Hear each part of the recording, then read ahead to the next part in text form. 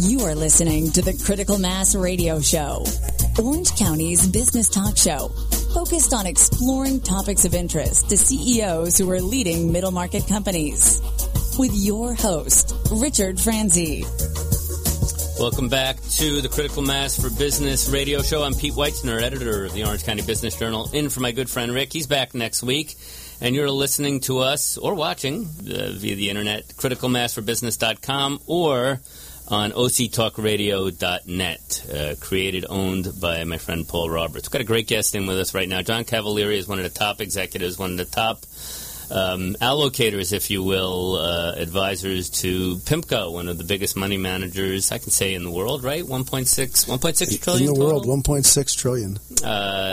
AUM, as they say, assets under management at PIMCO, which, of course, is based in Newport Beach, been around a little more than 40 years. John's got quite the pedigree, includes Wharton, includes Credit Suisse, and has come out now to PIMCO since 2003, as I mentioned, one of their top advisors and executives. John, a little, I gave just the highlights, just a little bit more on how your background, how you got into investments, and then a little bit for the uninitiated, which won't be many who are listening to a business show on PIMCO. Sure. Well, thanks, first of all, for having me here, Pete. My history, let's go way back, I guess, into the 90s. Economics student at UCLA, graduated and went to work in investment banking, what we call the sell side. So pretty exciting times, worked between Wall Street in New York and also here in Los Angeles, raising capital, equity, debt, doing M&A for both public and private companies. Wasn't hard in the mid to late 90s, right? It was booming, and then as you'll recall, we had the big dot-com run-up in the late 90s, so it was an exciting time to be on Wall Street. Of course, the aftermath was a little less exciting, but those cycles are what provide the great learning lessons. One or two companies, stories that stand out? Because you're in New York then at this time. I was both in New York and Los Angeles. We took a company public called Korn Ferry, which is a big executive recruiting firm, really the first in that space to go public, and that was a marquee brand. That was kind of fun. Another one which was really fun, if you remember, this is going to test the generational profile of the listeners here, a company called Lycos. I do. So LY, yes, and Lycos was they were early networking company? It was a predecessor to Google. It was internet search. Yes, it was. Back in the Netscape days, maybe? It was Netscape. The big search engines back then included Excite, Lycos, Yahoo was a big name also. And so we took Lycos. We didn't take the public, but they were already public. We raised additional capital for them, helped them with some M&A trades, and being in the technology industry at that time, we just alluded to the dot-com era.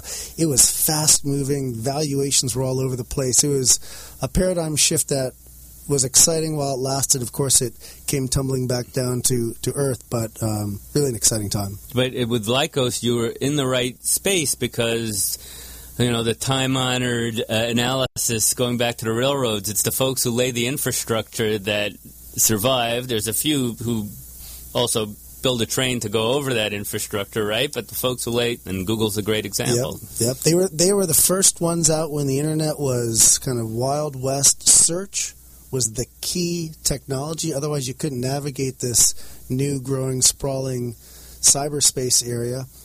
They were certainly, Lycos was certainly a leader for a while. Ultimately, I think Google ate the lunch of a lot of search engines eventually, but for that stretch in the... built a better mousetrap, built a better search absolutely, engine. Better technology. But for that stretch in the late 90s and the early 2000s, Lycos was the top player. So was it a little bit of a reaction to the dot-com crash that gets you to come out here and get out of investment banking and just go to the managing side? Yeah, it's not so much the crash. I mean, everything goes in cycles, has its ups and downs. It's more about, I think, your value system. So working in investment banking was a phenomenal experience, do some exciting transactions, as I mentioned, get to work with great corporate executives. But when you're on that side of the business, the sell side, it's a very transaction-based business.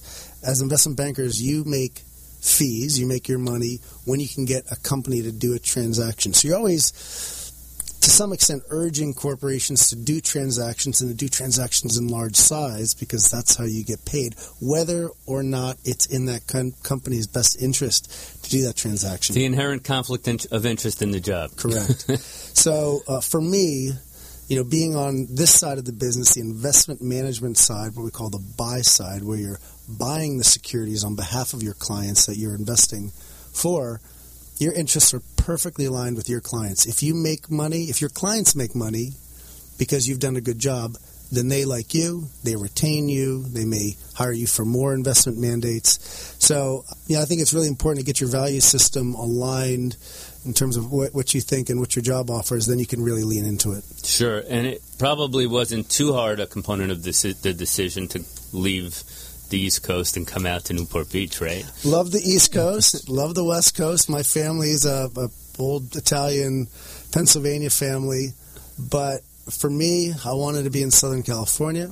I wanted to work at a premier investment management firm, and for my disposition, my liking, I preferred working in fixed income versus equities. So you put those things together, and there's just one big, bright, blinking light on your map, and that's PIMCO.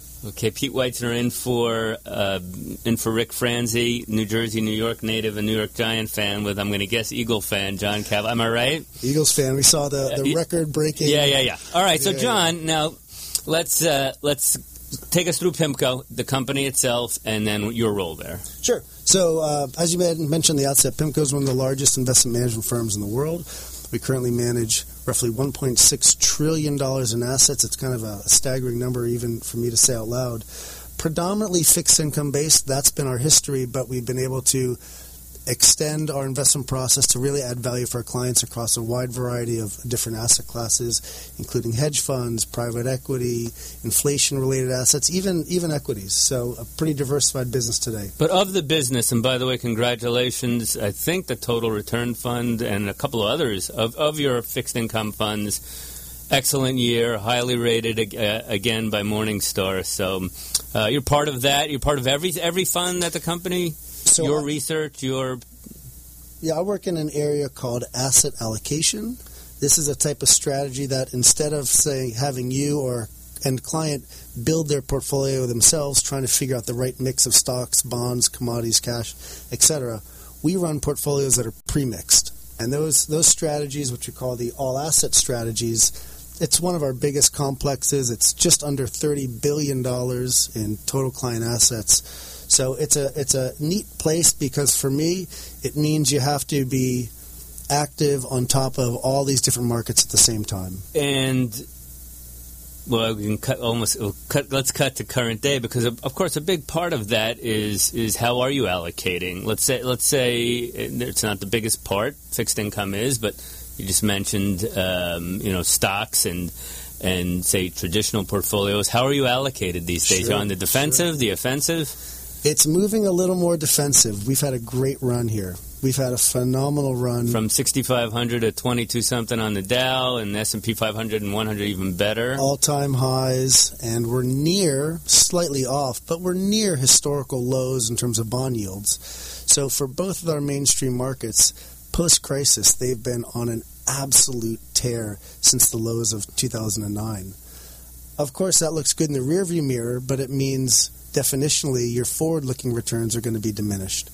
So we're taking some chips off the table. We're rotating out of kind of those mainstream U.S. stock and bond markets and looking to some other areas which offer some value. We see some value in emerging markets, which have been a lightning rod to many investors. They've not done well in the recent past, but that, of course, means they're cheaper today. They have lower starting prices, higher starting yields. Sure, but I've seen, was it the Hungarian market? I've seen some of these, there are ones maybe that don't occur to people, some of these Eastern European markets that are doing terrific, right? Doing terrific. If you just look at emerging market equities, the broad MSCI Emerging Market Equities Index, kind of the benchmark index, it's up roughly 30% year to date.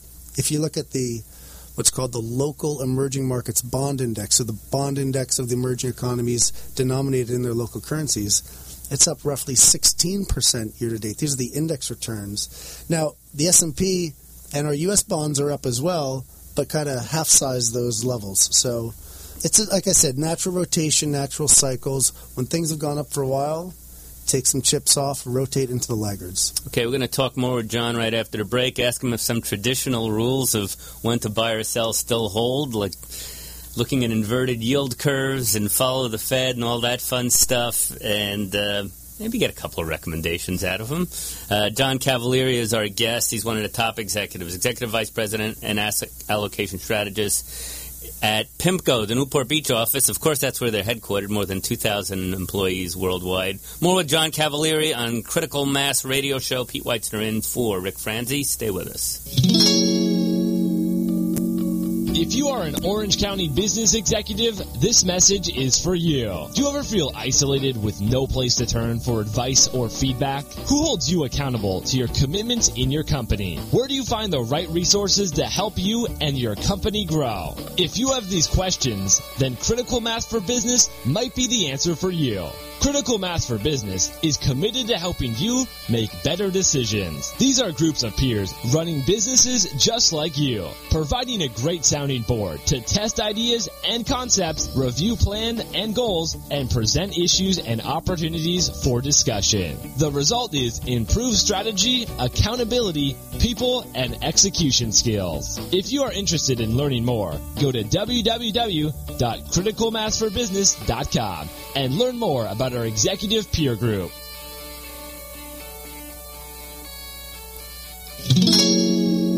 Welcome back to Critical Mass for Business. I'm Pete Weitzner, editor of the Orange County Business Journal, in for Rick Franzi. Rick's back next week, and you're listening or watching us on OCTalkRadio.net and also on CriticalMassForBusiness.com. John Cavalieri is the guest. He is the VP and Asset Allocation Strategist at that small little money manager called PIMCO out of Newport Beach.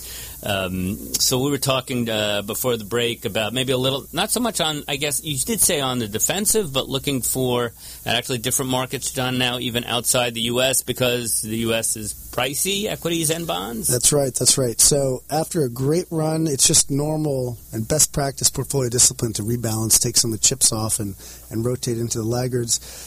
The European equity market has lagged. We see some value there.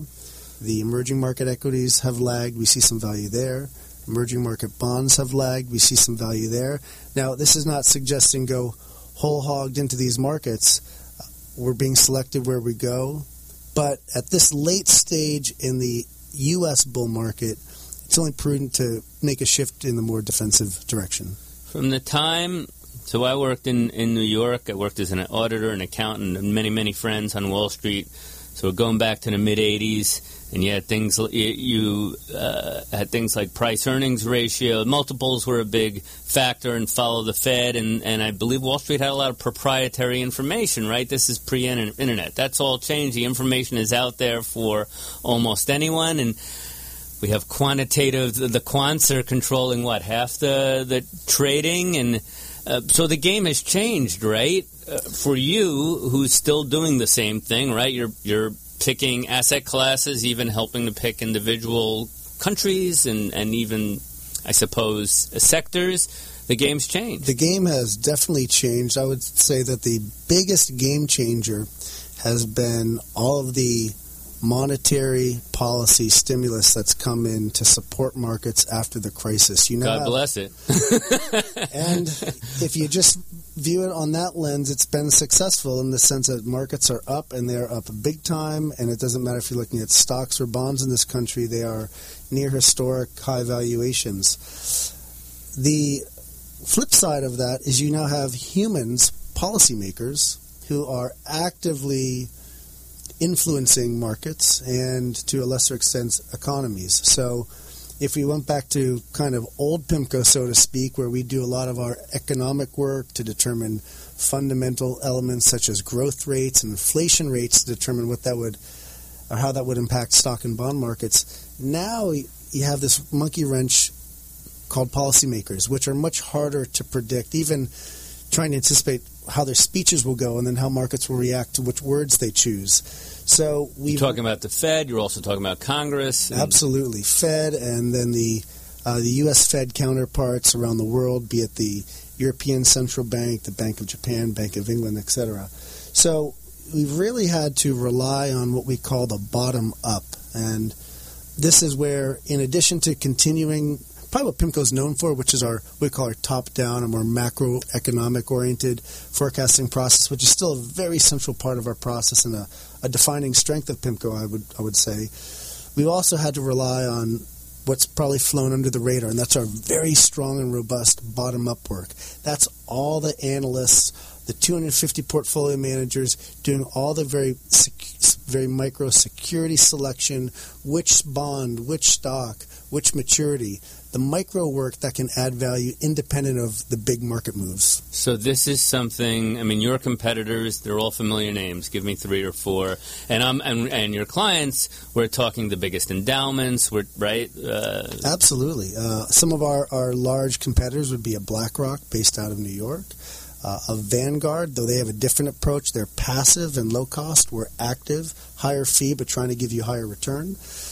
Here in Southern California, you have firms such as Western Asset Management, DoubleLine. So plenty of competitors out there. And as you said, you're right. Our clients are some of the largest organizations in the world, be they corporate pension plans, be they state or local pension plans, such as CalPERS is a big state plan here in the U.S., endowments, foundations, insurance companies, and let's not forget the little folks like you and me. We may not have direct accounts with all the individual mom and pops, but we have mutual funds, and of course that's how individual investors get access to PIMCO. Sure, or we might buy if we want to get a little. Well, we're invested through 401ks, which are generally buying mutual funds. It might have ETFs in there. A friend of mine, longtime broker, used to say, I knew the market was frothy when my grandmother would call up asking to buy a stock. What are the mistakes that individuals, assuming they are personally managing, or even in their allocation in their 401ks, what's the biggest mistake they make? You just hit on number 1 on the list, which is people follow the trends. How can you possibly make money if you're doing what everyone else is doing or has already done? When you follow the trends, you are almost assuredly risking buying high after you've seen something go up, after its trailing return has looked wonderful for years and years and years, and you're missing all the value opportunities. So I sometimes say, and even when I help my own father, quite frankly, or even when you or I, you'll see the human nature element of this. Who takes their performance report from their 401k or their personal brokerage account and looks down the list of investments and says, what has done absolutely the best over the trailing 1, 3, and 5 year period? I want to sell those. And what has done absolutely the worst over the trailing 1, 3, and 5 year period, which must be at bargain basement value discount prices, and I want to buy all those? Nobody. But if you buck the trend... So you're saying buy the New York Giants now? I don't know if it holds in professional football organizations. Unfortunately for maybe the Clippers here or the Lakers in terms of their recent fate. But yeah, everything goes in cycles. So the basic thing is buy low, sell high. But people feel much more comfortable doing the opposite when it comes to investing. So sure. That's the big thing we try and coach people around. And overall, the saying buy when there's blood in the streets. Now, you talked about... the famous Baron Rothschild quote. Some of the difference now, you said, is that the influence of policymakers, but so much going on geopolitically. Does that all you're starting with the people at John Cavalieri's level, but you talked about all those analysts that PIMCO does the spade work.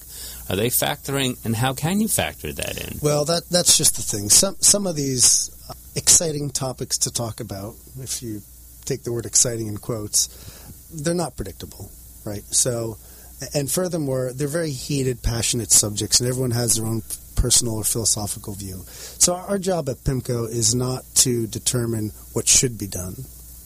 Our job is to determine what's likely to be done, independent of a value placed on that, and to position people's assets accordingly. If we can't determine what's likely to happen, then we're going to take a more neutral, moderated stance. So today, everyone likes talking about the big flashpoint, which is North Korea. What's going to happen with North Korea? And it's a scary topic, to be sure. I can tell you with a good deal of certainty it's going to create volatility. There's going to be choppiness as we get different rhetoric go back and forth across the various countries. Now, that choppiness can be good, even though it's scary at the time, because it can create buying opportunities on the dips as people get maybe what hopefully will be proven out to be irrationally scared at that moment in time. As opposed to irrational exuberance. If their fears are justified, we all have much bigger problems. But that's just an example where we can't predict what's going to happen, but we can look for opportunities to buy or sell and benefit our clients along the way. Does the company have a philosophy, even though you would think it's the bottom line is the bottom line, let's get the best return, and you're not managing much of, say, millennial money, which seems to a place of equal importance, right? But does the company have a philosophy that also guides, besides, like, we look at the fundamentals here, and this is where we want to be, whether it's allocation or sectors? So in terms of investing, I think our core philosophy, if you had to pick just one, would be long-term value-based investor, which just means have a buy low, sell high discipline, even though that can be uncomfortable. Because, like I said earlier, buying low means buying what has done poorly, but that's how it got to a low price. And selling high means selling what has done wonderfully and is probably one of your favorite positions in your portfolio. So you really have to have a strong, unemotional, value-based discipline. Of course, it's not a blind value lens. We complement that with a lot of fundamental work, macroeconomic analysis, understanding of what we call the technicals in terms of our investor flows supporting a certain direction. Is there momentum that can have a trend persist a little longer before it mean reverts? But ultimately, you're looking at value, long-term value, because that's going to give you your buy low, sell high discipline, which over the long term is really what accrues value. I want to, Rick Stock and Trade, of course, is peer-to-peer learning and executive sharing ideas. I mean, you're also a manager. Let's even divorce, the money part from it. Your specific expertise. What does it take, and what advice have you gotten to be better at managing people? We do a lot of management training within PIMCO. Talent management is a central focus. Otherwise, you're not maximizing the value of these high-quality people that you spent so much time recruiting and trying to develop. So it's a real focus. A few tenets of our management philosophy. One is, and this may sound a bit cliche, but it's clients first. As long as you're always putting the interests of your clients first, and that's a very explicit philosophy within the firm, you're always going to do the right thing. So that's number one on our list. We also support what we call, the phrase we use internally is a high-performance culture. So how does that manifest itself? Well, it means not only do we want to deliver premier outcomes to our clients, the best level of returns, the best risk-adjusted returns, less downside as measured, however we measure in a given case, maybe by a peer comparison. But it also means that when we hire people, we want to be hiring the best people that we can. And we want to... You tell them, here's the bar at PIMCO. Exactly. We want to find all those super bright, driven, ambitious Type A students or folks from other industries and get them into the firm. By the way, I mentioned quants. You're hiring more mathematicians these days? Big data, artificial intelligence, quantitative investing. This is the big trend in the investment management space. Interestingly, it also relates to something we touched on, which is helping to circumnavigate the human behavioral pitfalls, the emotional tendencies that can take us away from our good investing discipline. So investing in quantitative approaches, both to help codify that discipline, but also to help extract additional signals from this enormous data that swirls around us in the cyberspace. Both of those elements are really important. I think we maybe have a minute to go. Am I right? John, I notice you like every smart business person, you're expanding. You put your brand out there. Folks want to follow you. I guess there's a place on PIMCO's, right? Absolutely. Pretty easy. Just go to www.pimco.com. That is really our center point for all of our thought leadership, a lot of articles, videos, directions to different investments that the firm may offer. There's also a blog, which is a active, short commentary on a wide variety of topics, and you can find that at pimcoblog.com. And what was the over-the-top, was it stocks.tv that you... So some of the videos that we produce get redistributed on an aggregator called Asset TV, and that can be a neat place. It's not PIMCO specific, that's just an industry aggregator to get nice videos, short insights on a wide variety of topics from a wide variety of managers. Not everyone can do TV. You need some training. Need some good looks, too. That's why we're on radio. Okay. No, he's got the pedigree, and I'm safe enough to say he's also he's a handsome man, albeit one from Philly, and we'll get you back at MetLife. It's been a real pleasure to talk with John Cavalieri of one of the premier money management companies in the world, PIMCO, based right here in Newport Beach. John, thanks for coming in studio here in Costa Mesa. Thanks so much, Pete. Pete Weitzner, editor of the Orange County Business Journal. Thank you to Rick Franzi, as always, for giving me this great opportunity. Rick's back next week. CriticalMassForBusiness.com to watch the podcast, also on TalkRadio.net. And as always, to Paul Roberts for looking into his computer 10 years ago and saying, I knew the idea was in there, and having the courage to go ahead and create it. So Rick will be back next week at this time, Tuesday at 4 p.m., but you can check out all the old shows or the current ones we just did on the website. And wishing you all a great week. I'm Pete Weitzner. We'll see you next time. You have been listening to Critical Mass Radio Show Business Talk Show, focused on exploring topics of interest to CEOs who are leading middle market companies. With your host, Richard Franzi.